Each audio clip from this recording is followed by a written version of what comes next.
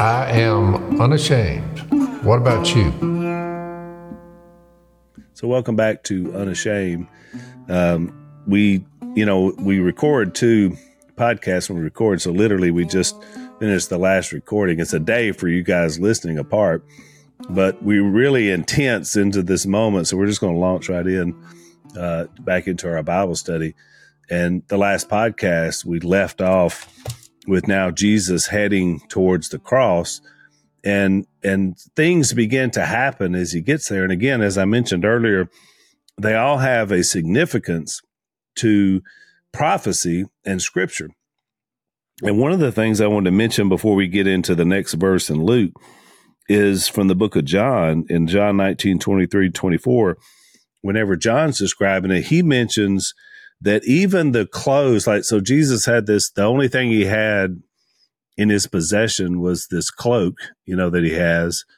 And so they take that off, the robe, and so they didn't tear it, and they cast lots for it. So they're basically gambling for his cloak. So one person gets it, because if they tear it into pieces, it's not worth anything. As it is, it's worth something if one person gets it. But what's interesting about that in John's account is he quotes from Psalm 22, and this is a Davidic psalm. David wrote this psalm. In 22:18 says, "They divide my garments among them and cast lots for my clothing." So John is the only one that mentions this prophecy, but that's literally happening. Well, when you look back at Psalm 22, there are at least 5 different instances of prophecy in this one psalm. In verse 1, it says, my God, why have you forsaken me?" Which we're going to talk about a little bit later. That's one of the things he said from the cross. You look down at verse 7, it said, "All who see me mock me. They hurl insults and they shake their heads," which, of course, is exactly what happens to Jesus on the cross. Another one in verse 14, he said, "I am poured out like water." And so later when he says, "I thirst," there's significance to that. And then, of course, the one I'd said about dividing the clothing. So there are all these different prophecies that come about from David. And while that may not be a big deal to us, in the future, in the moment of when they were understanding this, these things they had studied, they had heard. Everybody knew the words of David. Every good Jew and Jewish leader had read Psalms and sang Psalms. They've been doing this for hundreds and hundreds of years.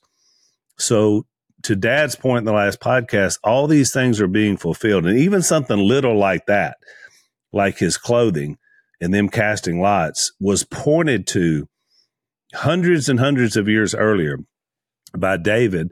And this is now being fulfilled in Christ. So that was a little thing from the book of John, but it's a big thing in terms of its implications. So I want to mention that as we launch into it and get back into verse 32 of Luke 23. Because Luke is going to have 3 different things that Jesus says from the cross. He says 7 things total. 3 of them are in Luke. 3 of them are in the book of John exclusively. And then there's 1 in Matthew and Mark, and I already read it, but why have you forsaken me? So let's begin, Jase, in verse 32 with the 2 thieves who were there, because 2 other men, both criminals, were also led out to be executed. And we know one was on one side and one was on the other. And when Jesus gets there, he's going to say a couple of things. The first thing he's going to address in verse 34 is he says, and this is just to the people, I'm assuming, who are crucifying him.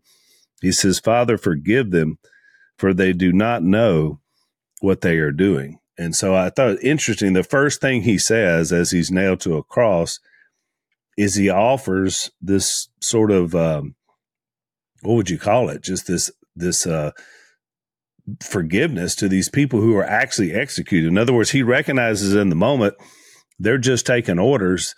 And I mean, there's an absolution there, which is pretty incredible. And it really has a lot of implication because, there's a lot of people believe you don't have to forgive people unless they ask you for it. But that's not what these guys had just nailed him to a cross. And yet he says, don't hold this against them, because this is something that had to happen. So I just found that fascinating. That was the first thing he said when he was put onto the cross. Well, and it just shows his character. I mean, forgiveness is a gift I mean, there's nothing you can do. We've all had situations where you're trying to get somebody to forgive you, but there's nothing you can do to make that happen. It's just a gift offered by the one who's been sinned against. And it's a very powerful thought, which even goes back to when you said, the Psalm 22 quote, how the Jews were familiar with that. And you said it may not mean much to us, but in a way it really does, just to go back to Zach's point about Jesus not only is dying for the nation of Israel, not only is he dying for the people who are actually committing the literal act of crucifixion, he's offering grace and forgiveness, the spirit of that, even though they don't want to have anything to do with it. When you read that Psalm 22 and there's graphic statements like in verse 17 where it says, I can count all my bones. People stare and gloat over me. That's the verse before it says they divide my garments among them and cast lots for my clothing. The verse 14 that you read, I am poured out like water, but the next statement says, and all my bones are out of joint. My heart has turned to wax. It has melted away within me. Well, when you start picturing Jesus on a cross, the ramifications of that, how expensive it was for him, for us to be saved, it does mean it transcends, yes, the plan, that he's restoring God. Israel. That's God they've stepped up against. Yeah. And I have a little bitty part in this, because we all are sinful. And, I just remember as a teenager, one of the most graphic moments of my life is when they had a guest speaker who was a doctor, which Luke, is a doctor too, and has provided insight as we're reading. And they gave he kind of gave a medical relay of what happened on the cross, using the history of using crosses and the flogging and the whips and he basically just went through what he went through, which was a medical analysis of what I just read in Psalm 22. And let me tell you, I was broken because I realized, it's one thing to look at this as a book and history and God's scheme of redemption, but it's another thing to look at your own life and realize, Jesus did this for me. And so I think that power happens in our world where, yes, Jesus came to die for everyone, and even his attitude of humility against the ones who are torturing him. But there's also this individual moment that we all have to come to grips with, that is this is for me. So there's really a power in that. Yeah, that's a really good point, because I think that where this gets, when you get it out of the kind of just the personal nature of what you're talking about and kind of more the academic side of this, it gets to be highly controversial, even some of the stuff we're saying, because typically people are going to fall on one or two ends of the spectrum. They're going to hit, it's all the kingdom, and they're going to diminish that personal aspect, almost like, oh yeah, I mean, they're going to diminish that, or they're going to hone in so much on the individual that they're going to miss the bigger picture that's happening here. And the truth is that it's both and.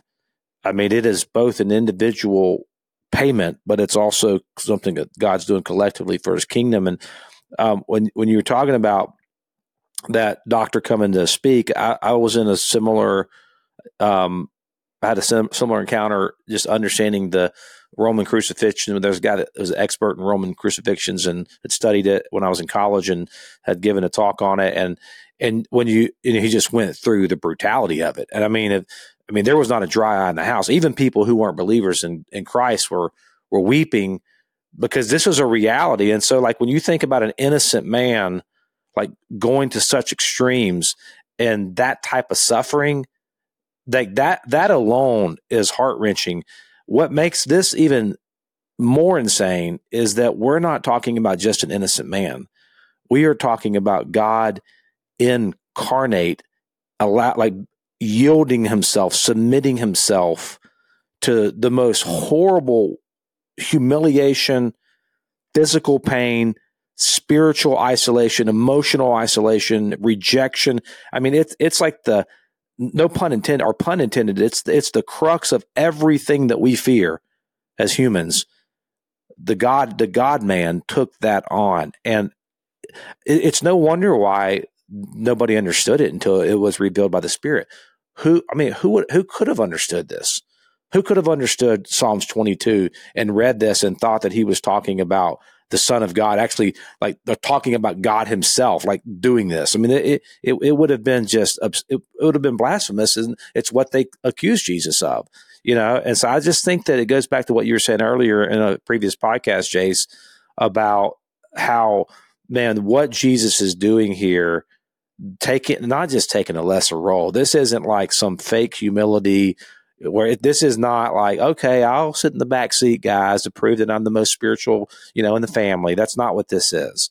I mean, this is a emptying of self. This is Philippians 2. This is a emptying of self, taking on the nature of a servant, being humble in a way that we can't even really comprehend it. Yeah, and it is power. And let me mention something that was very good, Zach, on a practical level, how this can apply to that both and way you just described that.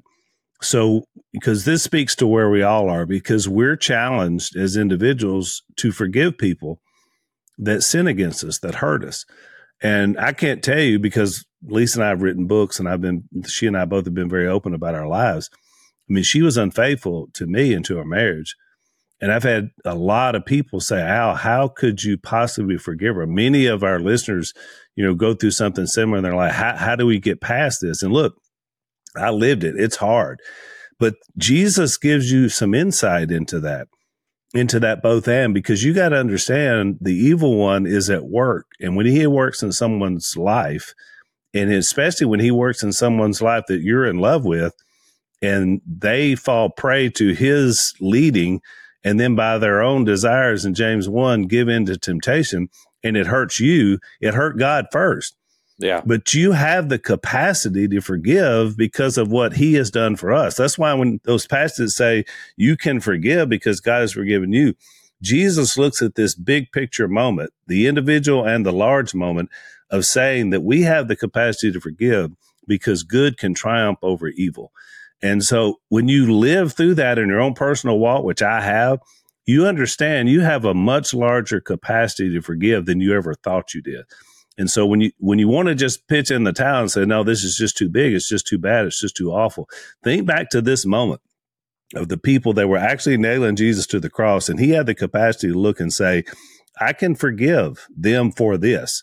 Therefore, anybody going forward, anytime you're hurt, betrayed, whether it's something mental, physical, or whatever, you have that capacity because of your walk with Jesus. And so that's just another practical thing that helps me live every single day. That's very, very practical. And I would add to that, when you embody the kingdom in that way, not only does God heal you, but everything with God is always an overflow. So God healed you and Lisa. I've witnessed that. But when I think about you and Lisa now, I don't think about what God healed you from. I look at if anybody comes to me and says, man, our marriage is in trouble, the first people that I'm thinking about to send them to is you and Lisa. Right. And I'm thinking about all the marriages of people that have been on the verge of divorce, that out of your pain and healing that God has used you to outflow that ministry. I'm like, man, there is more people than we can count. And the downline of your ministry and your faithfulness to Christ to forgive us, he forgave, man, that's way bigger than just your healing. I mean, there's a lot of other people that have participated in the healing power of Christ because of your submission. So I think that you always got to think bigger, because this whole picture here, it's bigger. It's always bigger than we think. Let's take our first break. So, Dad, you had a choice in your young life to choose basically football, which you were really good at, or hunting, duck hunting, which you also are really good at. Do you think you made the right choice? I think so. I now have a job. I don't have a horde of muscle-up individuals trying to stomp me into the dirt. You got the better end of the deal. I think you came out well. In fact, some of those large men now will come hunting with you, and they won't try to do anything bad to you. They just want to hunt ducks, right? That's right. So we love that, but we realize when you're young, you're trying to make that decision. Sometimes you have a talent, as Dad has, and so you want to develop that. So one of our sponsors is called the 5-Star Football Package. They are the fastest way to become an elite football player. So the package was designed to help unlock your son's full potential. It consists of online training programs tailored for high school and youth football players and has everything your son will need for success on the field. They have 7 programs in each package. They contain all the latest research, position-specific techniques so you can streamline your son's process. It has gym workout plans, field workout plans, specific drills for speed, change of direction, nutrition. It's a brand founded on Christian values, which we love, and it guarantees rapid success on the field. So if you're ready to invest in your son's football career and potentially save hundreds of thousands of dollars with scholarship money, head on over to 5starfootballpackage.com. That's 5 is the number 5, starfootballpackage.com. Join thousands of other young players pursuing their dreams today and use the code PHIL for 20% off all of the positional packages. Check them out.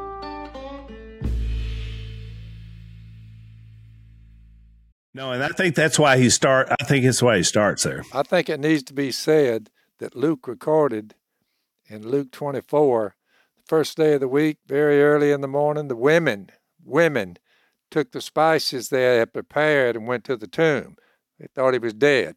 They found the stone rolled away from the tomb, but when they entered, they did not find the body of the Lord Jesus. While they were wondering about this, suddenly 2 men in clothes that gleamed like lightning stood beside them. In their fright, the women bowed down with their faces to the ground, but the men said to them, "Why do you look for the living among the dead? He's not here. He's risen. Remember how he told you while he was still with you in Galilee, the Son of Man must be delivered into the hands of sinful men, be crucified, and on the 3rd day be raised again?" Then they remembered his words. When they came back from the tomb, they told all these things to the 11 and to all the others. It was Mary Magdalene, Joanna, Mary the mother of James, and the others with them who told the apostles. But they did not believe the women. These guys, they didn't believe him because their words seemed to be to them like nonsense.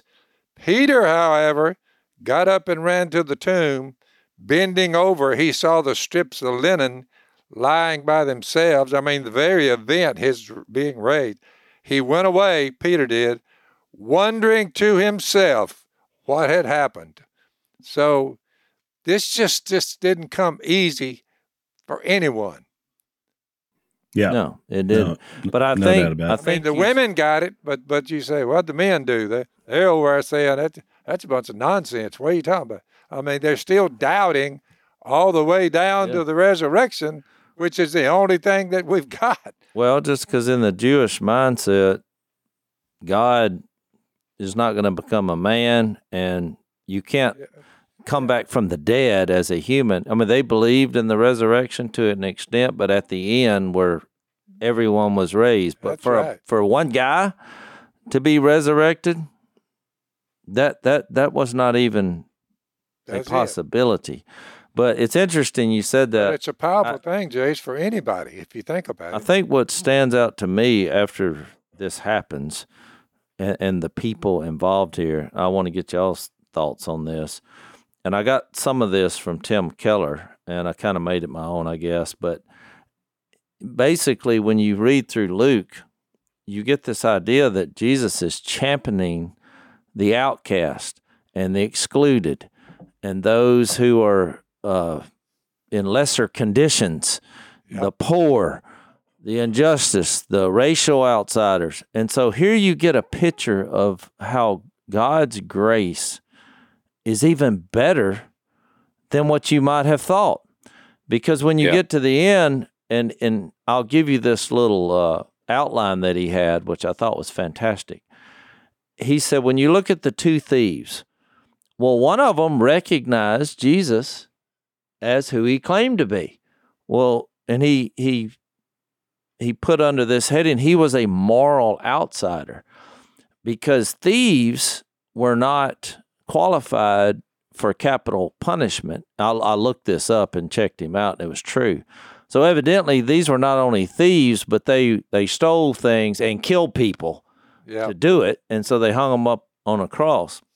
But here you see in verse 41 and 42, one of the thieves, the first one, rebukes and insults Christ in verse 39, and he says, "Aren't you the Christ? Save yourself and us." But the world has taken his side. Many people in the world. Well, right, and I'll get to that in a second. But this second thief said, the other criminal rebuked him. "Don't you fear God?" he said, "since you are under the same sentence. We are punished justly, for we are getting what our deeds deserve, but this man has done nothing wrong." Then he said, "Jesus," now watch the statement he says, "remember me when you come into your kingdom." He had figured it out. And Jesus answered, "I tell you the truth, today you'll be with me in paradise." So, which this seems to fit the narrative that Jesus has been going through Luke. This is a moral outsider. Well, then in verse 47, you see another person rise up, which is a centurion, which what is he? Well, he's a racial outsider. Seeing what had happened, praised God and said, "Surely this was the Son of God," which is what, and Luke says a righteous man, but one of the other accounts says he's the Son of God. Isn't that something that a Gentile is recognizing Jesus as the Son of God? Well, then you have the women that you brought up. Rightfully so. In verse 55, and it says, "The women who had come with Jesus from Galilee followed Joseph and saw the tomb and how his body was laid in it. They were preparing the spices." Well, they were social outsiders, because back in their day, women had no pull, which is why they didn't believe them, which is another reason why I believe this to be true, because if you were making it up, why would you pick a group of people, women, who had no validity in their testimony? So, but before you think it ends there, you then have two insiders that recognize the road to Emmaus. Well, I'm backing up to Joseph of Arimathea in verse 50. And Nicodemus. Yeah, and which account brings up Nicodemus? Was John. with him. Yeah, in John 19:39, he's accompanied by Nicodemus. And this is why I said the whole narrative of Luke shows you that these people who are downtrodden, who have suffered, who have had injustice happen, their heart is in a better place to actually recognize what Jesus is offering. But God's grace transcends all of that, in that you now have a guy who's rich, Joseph from Arimathea, and that's in Matthew 27:57. He's accompanied by Nicodemus, John 19:39. He comes, and it says he was a good and upright man who had not consented to their decision and action. He came from the Judean town of Arimathea, and he was, look, here's the statement again, was waiting for the kingdom of God. Going to Pilate, he asked for Jesus' body. Then he took it down, wrapped it in a linen cloth, and placed it in a tomb cut in the rock, one in which no one had been laid. So I'm saying they recognized Jesus as king. You have a thief on one side, and you have a prominent man accompanied by a member of the Jewish ruling council who Jesus had the conversation with in John 3. And you remember what he told him? You need to be born again. And what did he tell him? You won't be able to see the kingdom unless that happens. They figured it. They figured it out. They figured it out, and look at and go back to the first one you said, because I mean we kind of skipped over this, but we said from the beginning of this kind of our position is the kingdom of God is not out there one day. It's here and it's now. So, and listen to this: when the thief on the cross, when he says this, he says, "Remember, Jesus, remember me when you come into your kingdom." So whenever you go into your kingdom, don't forget about me. Remember me when the time is when you go into the place, your kingdom, remember me. And here's Jesus' response. And to him, he said, "Truly I say to you, today you will be with me in paradise."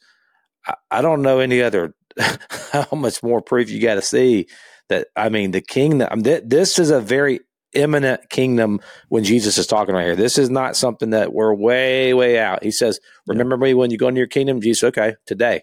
That's going to happen today. Today you will be with me in paradise. And I think that is a key point to think about. Even you mentioned the Roman centurion who said, surely this is the Son of God. I was trying to look this up because I can't remember where I read this, but I read someone said, and I'll go back and try to find it and bring it up on another podcast. But I believe that phrase, because he wasn't speaking as someone that was Jewish, but rather someone that was from the Roman Empire, that phrase itself was a phrase of how you would something you would call Caesar, something you would call an emperor of Rome, something that you would call this was a kingly title. So as he's seeing Jesus on the cross, what he's saying is, surely this is the king. Surely he is the Caesar. He is the emperor. So again, it's that king language that's being used here. And I never thought about the part about Joseph of Arimathea saying that he was waiting on the kingdom too. I mean, so you see that language. I mean, it is all throughout this text here. And he was basically saying he's waiting, and now it's here. Let's take another break. So for the past 10 years, one of our sponsors, Patriot Mobile, has been America's only Christian conservative wireless provider. And that's important to us. Is that important to you, Jase? Well, we spent a lot of time on the podcast talking about the dangers of mobile devices. Mm-hmm. But if one of you has to, I mean, the thinking is maybe you could find a cell phone provider that would actually do some good things with the money that you're giving them. Exactly, which makes sense. They offer dependable nationwide coverage. They give you the ability to access all three major networks, which means that you get the same coverage you've been accustomed to, and you don't have to fund causes that you don't believe in, to Jase's point.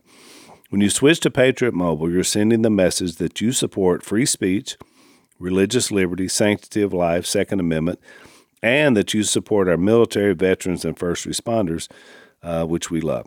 Their 100% U.S.-based customer service team makes switching easy. You get to keep your number, keep your phone, or upgrade, and their team will help you find the best plan for your needs.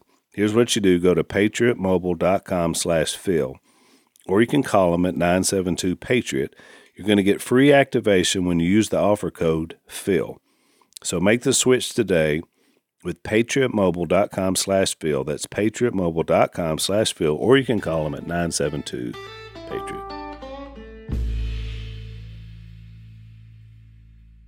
Now, you make a great point, Zach. When someone says when, and then the guy answers with today, I mean, it's hard not to link those two together. It's very difficult. That obviously something major is about to happen. And before we leave this thought, I do want to say, we got the new mailbag segment. So there were 4 letters that showed up at the church to each 4 of us, and they were all from Michelle from Broken Arrow. And so I opened mine, but it was the same letter to all 4 of us. And she asked, the reason I waited to do her mailbag with this is because I wanted to mention this in this context. Her question was, where did Jesus' spirit go for those 3 days? Now, we've talked about this before in the podcast, but I think since we're right here where he said today in paradise, this is obviously one of the things that we see about that question that happens. And Michelle wanted to know because she said, I've really been thinking about this. Now, what she said in her letter was, I know he went into hell. And I don't know that he did, but that comes from the idea that we've read before. We studied 1 Peter 3:18 about the spirits held in prison. It talks about in that context. Also Ephesians 4:7, which talks about he descended into the earthly realms and ascended into heaven. But it's really those are the only two things I could really find where this concept comes from about where Jesus went. But I wanted to bring this up because one other verse it comes from. Now we're definitely taking a side track here. Yeah, I've been saving it, Jase, because I knew we had to at least address so Michelle's pause where we're I at. just want to thank you for the warning now in advance. So we could be prepared. we're pausing. Our belief is that when we die, our spirit does go to heaven. John 14. Yeah, and it's not a waiting, more like a sleeping, I would say. Until the resurrection. And you get into 1 Corinthians 15. Flesh and blood cannot, inherit the kingdom, but you'll be changed, not exchanged, and you're raised. Your body goes from perishable to imperishable when Jesus comes back. Now, we're fast forwarding now, but I will give you another text that people are curious about and where this question comes from. In Philippians 2, let's see, where is that at?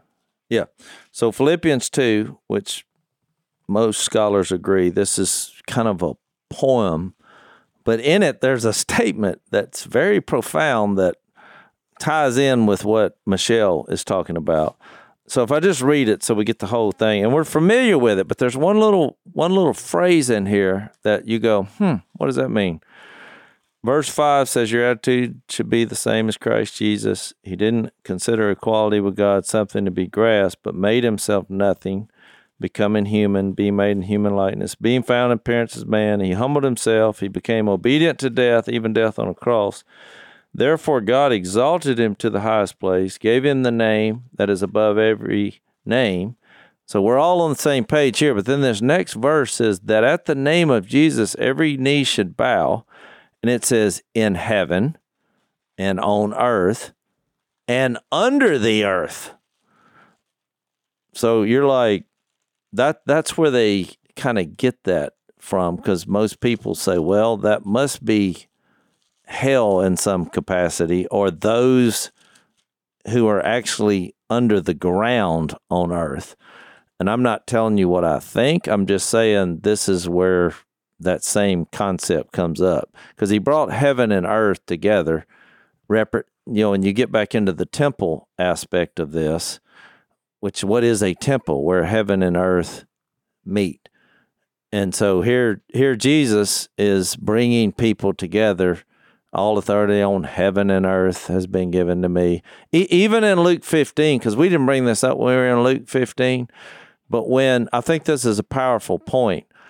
When Jesus was being insulted or questioned because he was eating with tax collectors and sinners, he then tells 3 stories of things lost on earth being found.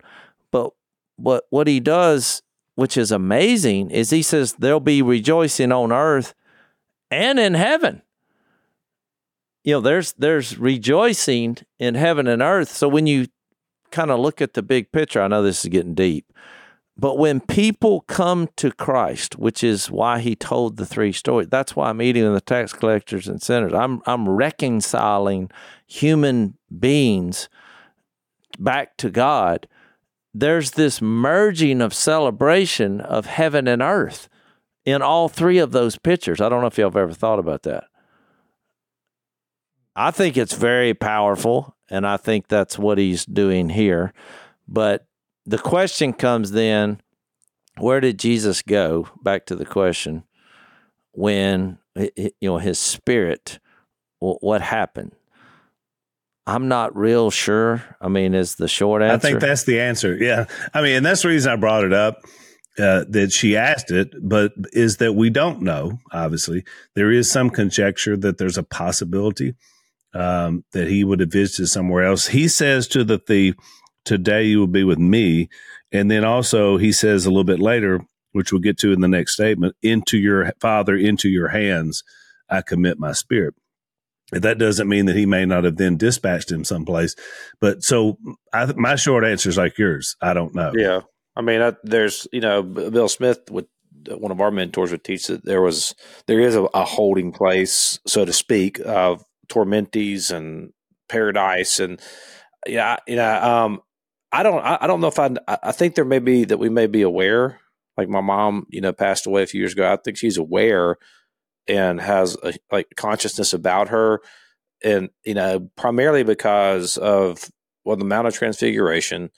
You do see conversation with people who are in the spirit realm now, and then you also have Hebrews 12 that says, "Since we are surrounded by such a great cloud of witnesses," so there's this idea that we're being looked at and people are witnessing what is the cloud above us that's witnessing it. I think one of the interesting things that was powerful for me to understand, though, is that the body and the spirit as humans are never meant to live apart forever. So whatever that separation is now, it's temporary, and there will be a reunification of the spirit with body. Now, Jesus had a bodily resurrection. So, I mean, too. So then you got to think, where is he at now? I think some of that stuff gets beyond us. But well, Zach, even Elijah and Moses, who were at the Transfiguration, I don't think this is coincidental. Elijah never died. He just good point. He just went up. And then Moses, there was a huge dispute that's mentioned 3 times, one in Jude, over the body of Moses, because it says God buried him. Great point. Why is that's good? So they show up. That's I think they participated in some sort of resurrection, or they wouldn't have been talking on a mountain 1,000 years after they died with Jesus. So, the imperishable body is also has the ability to walk through walls. And 1 John 3 says we're going to be like his body, because Jesus, he was eating fish, but he was also going through walls. He was levitating without the use of any kind of aid. So that body's got some bells and whistles. But there was a guy summoned. Who was the story that the Median? It was Samuel's King Saul summoned Samuel, who had already passed on to the resurrection. He brought him back through a medium. So, and he was aware of current events, which I thought was fascinating. Yeah, I did too. And that's another, was he asleep and then he was awakened for the moment? Because he was not happy about being brought back, by the way. He said, "Why have you disturbed me?" That was his first thing. And then by the way, the news he gave to Saul, not good, because he told him he'd die the next day, which he did. Let's take another break. So Dad, is 2024. Do you know how your liver is? You know how it's working out for you? I think it's still working. I have no aches or pains anywhere. Which is good, right? Because, we don't think about our liver being important to us, but it's very important. We think about the heart, we think about the brain, the lungs, the other ones, but the liver is doing quite the job, Jase. Everything is thrown at it. Cholesterol, toxins, Tylenol affects it. Of course, people that smoke and drink, all these things affect your liver, and in not a good way. And also, the American Heart Association indicates that adults with fatty liver are 3.5 times more likely to have a heart failure than those without. It affects 100 million Americans. So there's a pretty good chance that if you're listening to this podcast, this affects you. A sluggish fatty liver makes us gain weight and lose energy. So now's the time to help your liver. We got a solution, Liver Health Formula. It's what it's called. I take this product. It helped me. My liver enzymes were high when I had my wellness check last year. I began taking this product. Now they're perfectly in line, so it does work. It's an all-natural supplement which contains 11 clinically proven botanicals that help recharge and protect your liver. So if you're looking to ignite your fat-burning metabolism, boost your energy, and transform how you look and feel, try Liver Health Formula.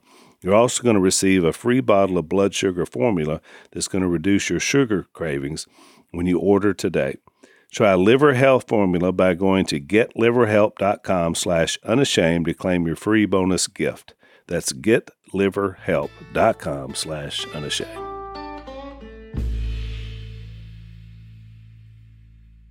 Well, I have one more thing I want to bring up. So I didn't know you was going to Spring the mailbag on? Do a drive-by on us.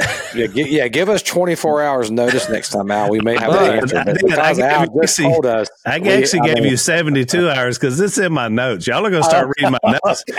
That's true. But I want to bring up another point, and because I think, to answer Michelle's question, where I think we've done not a good job in our teaching, is there does seem to be a very unique correlation between our sins and physical death.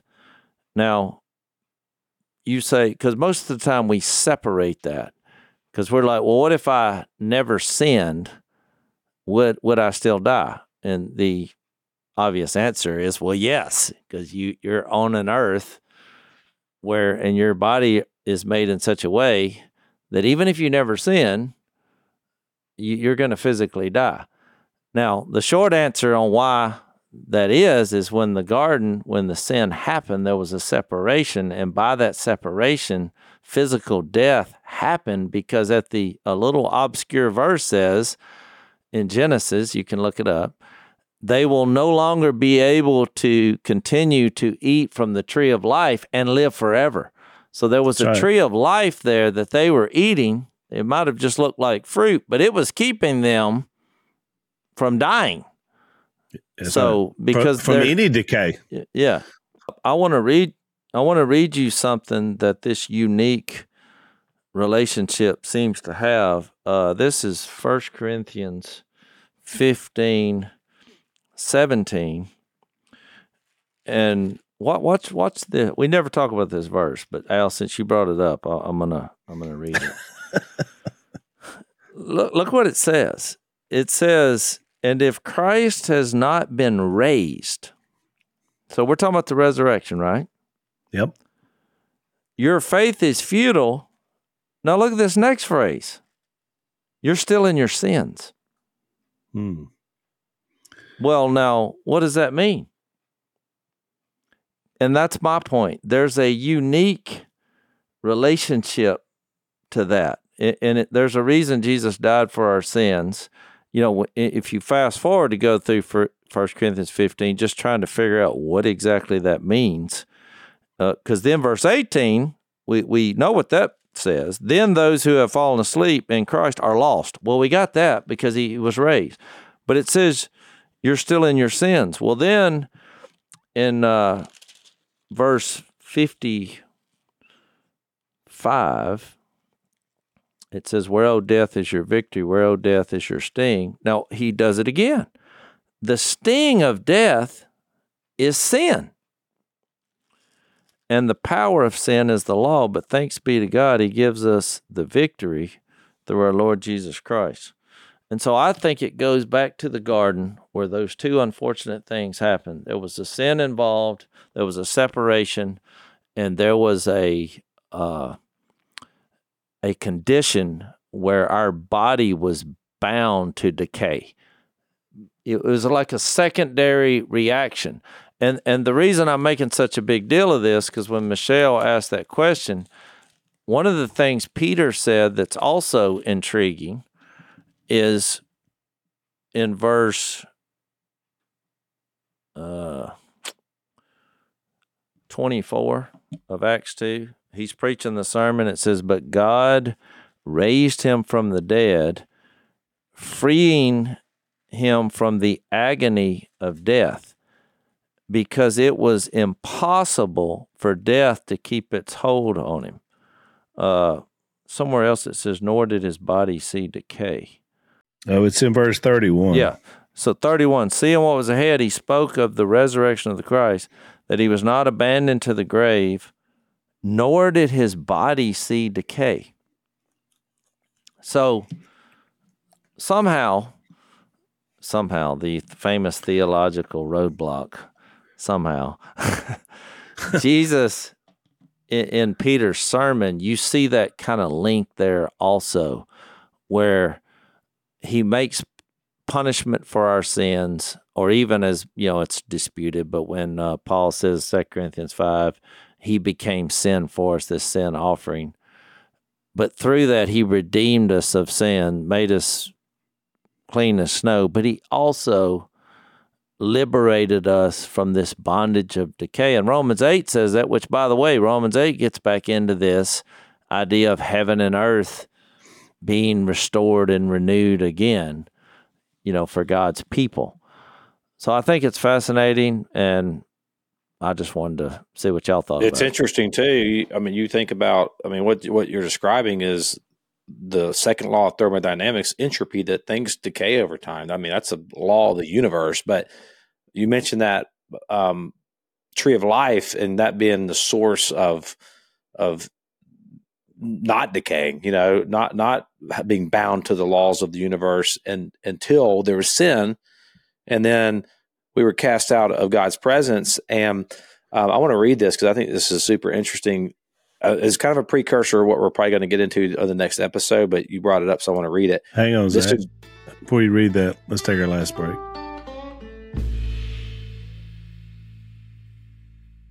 All right, this will be a good setup for our next podcast, but based on what Jase said about the Genesis account. Genesis 3, this is after the fall of man, and this is part of the consequence.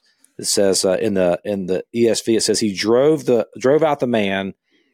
This is Genesis 3:24. He drove out the man, and at the east of the Garden of Eden, he placed a cherubim and a flaming sword that turned every way to guard the way to the tree of life. So if you think about like what's behind this station and the pathway, if you could get past this particular gate, then you would have access to the tree of life and not be bound by the laws of physics and entropy, and you would live forever. But that pathway was blocked off. It was guarded by the cherubim with the sword. I mean, that, and another way of looking at that is behind this angel, is behind the guarding of this angel is the true life-giving presence of God.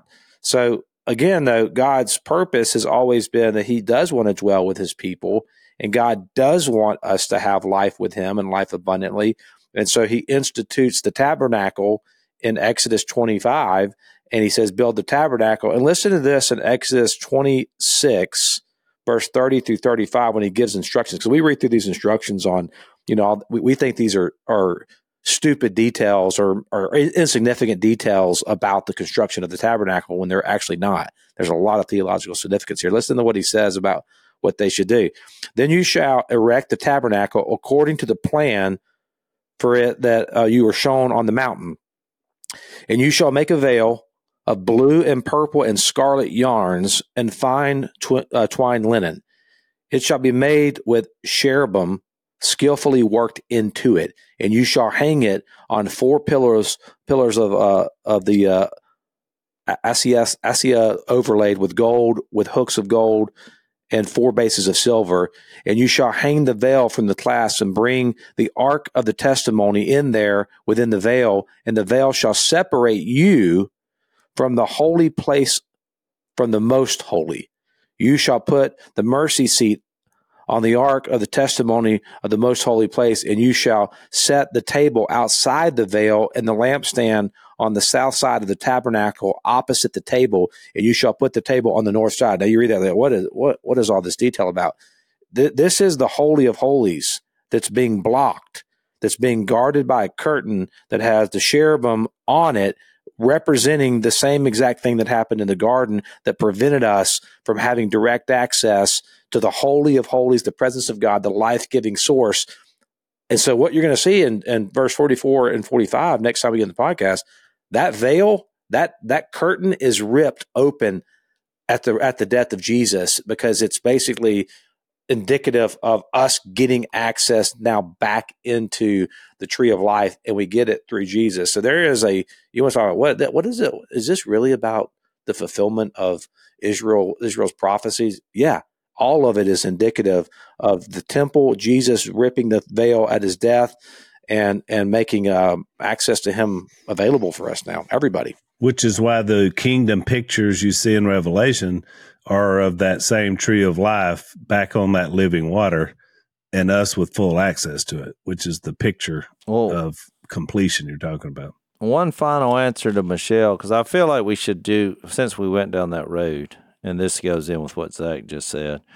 The verse where really they're getting that we didn't read in 1 Peter 3:17, where it says it's better if it's God's will to suffer for do good than for doing evil. For Christ died for sins once for all, the righteous for the unrighteous, to bring you to God, which, Michelle, that's the point.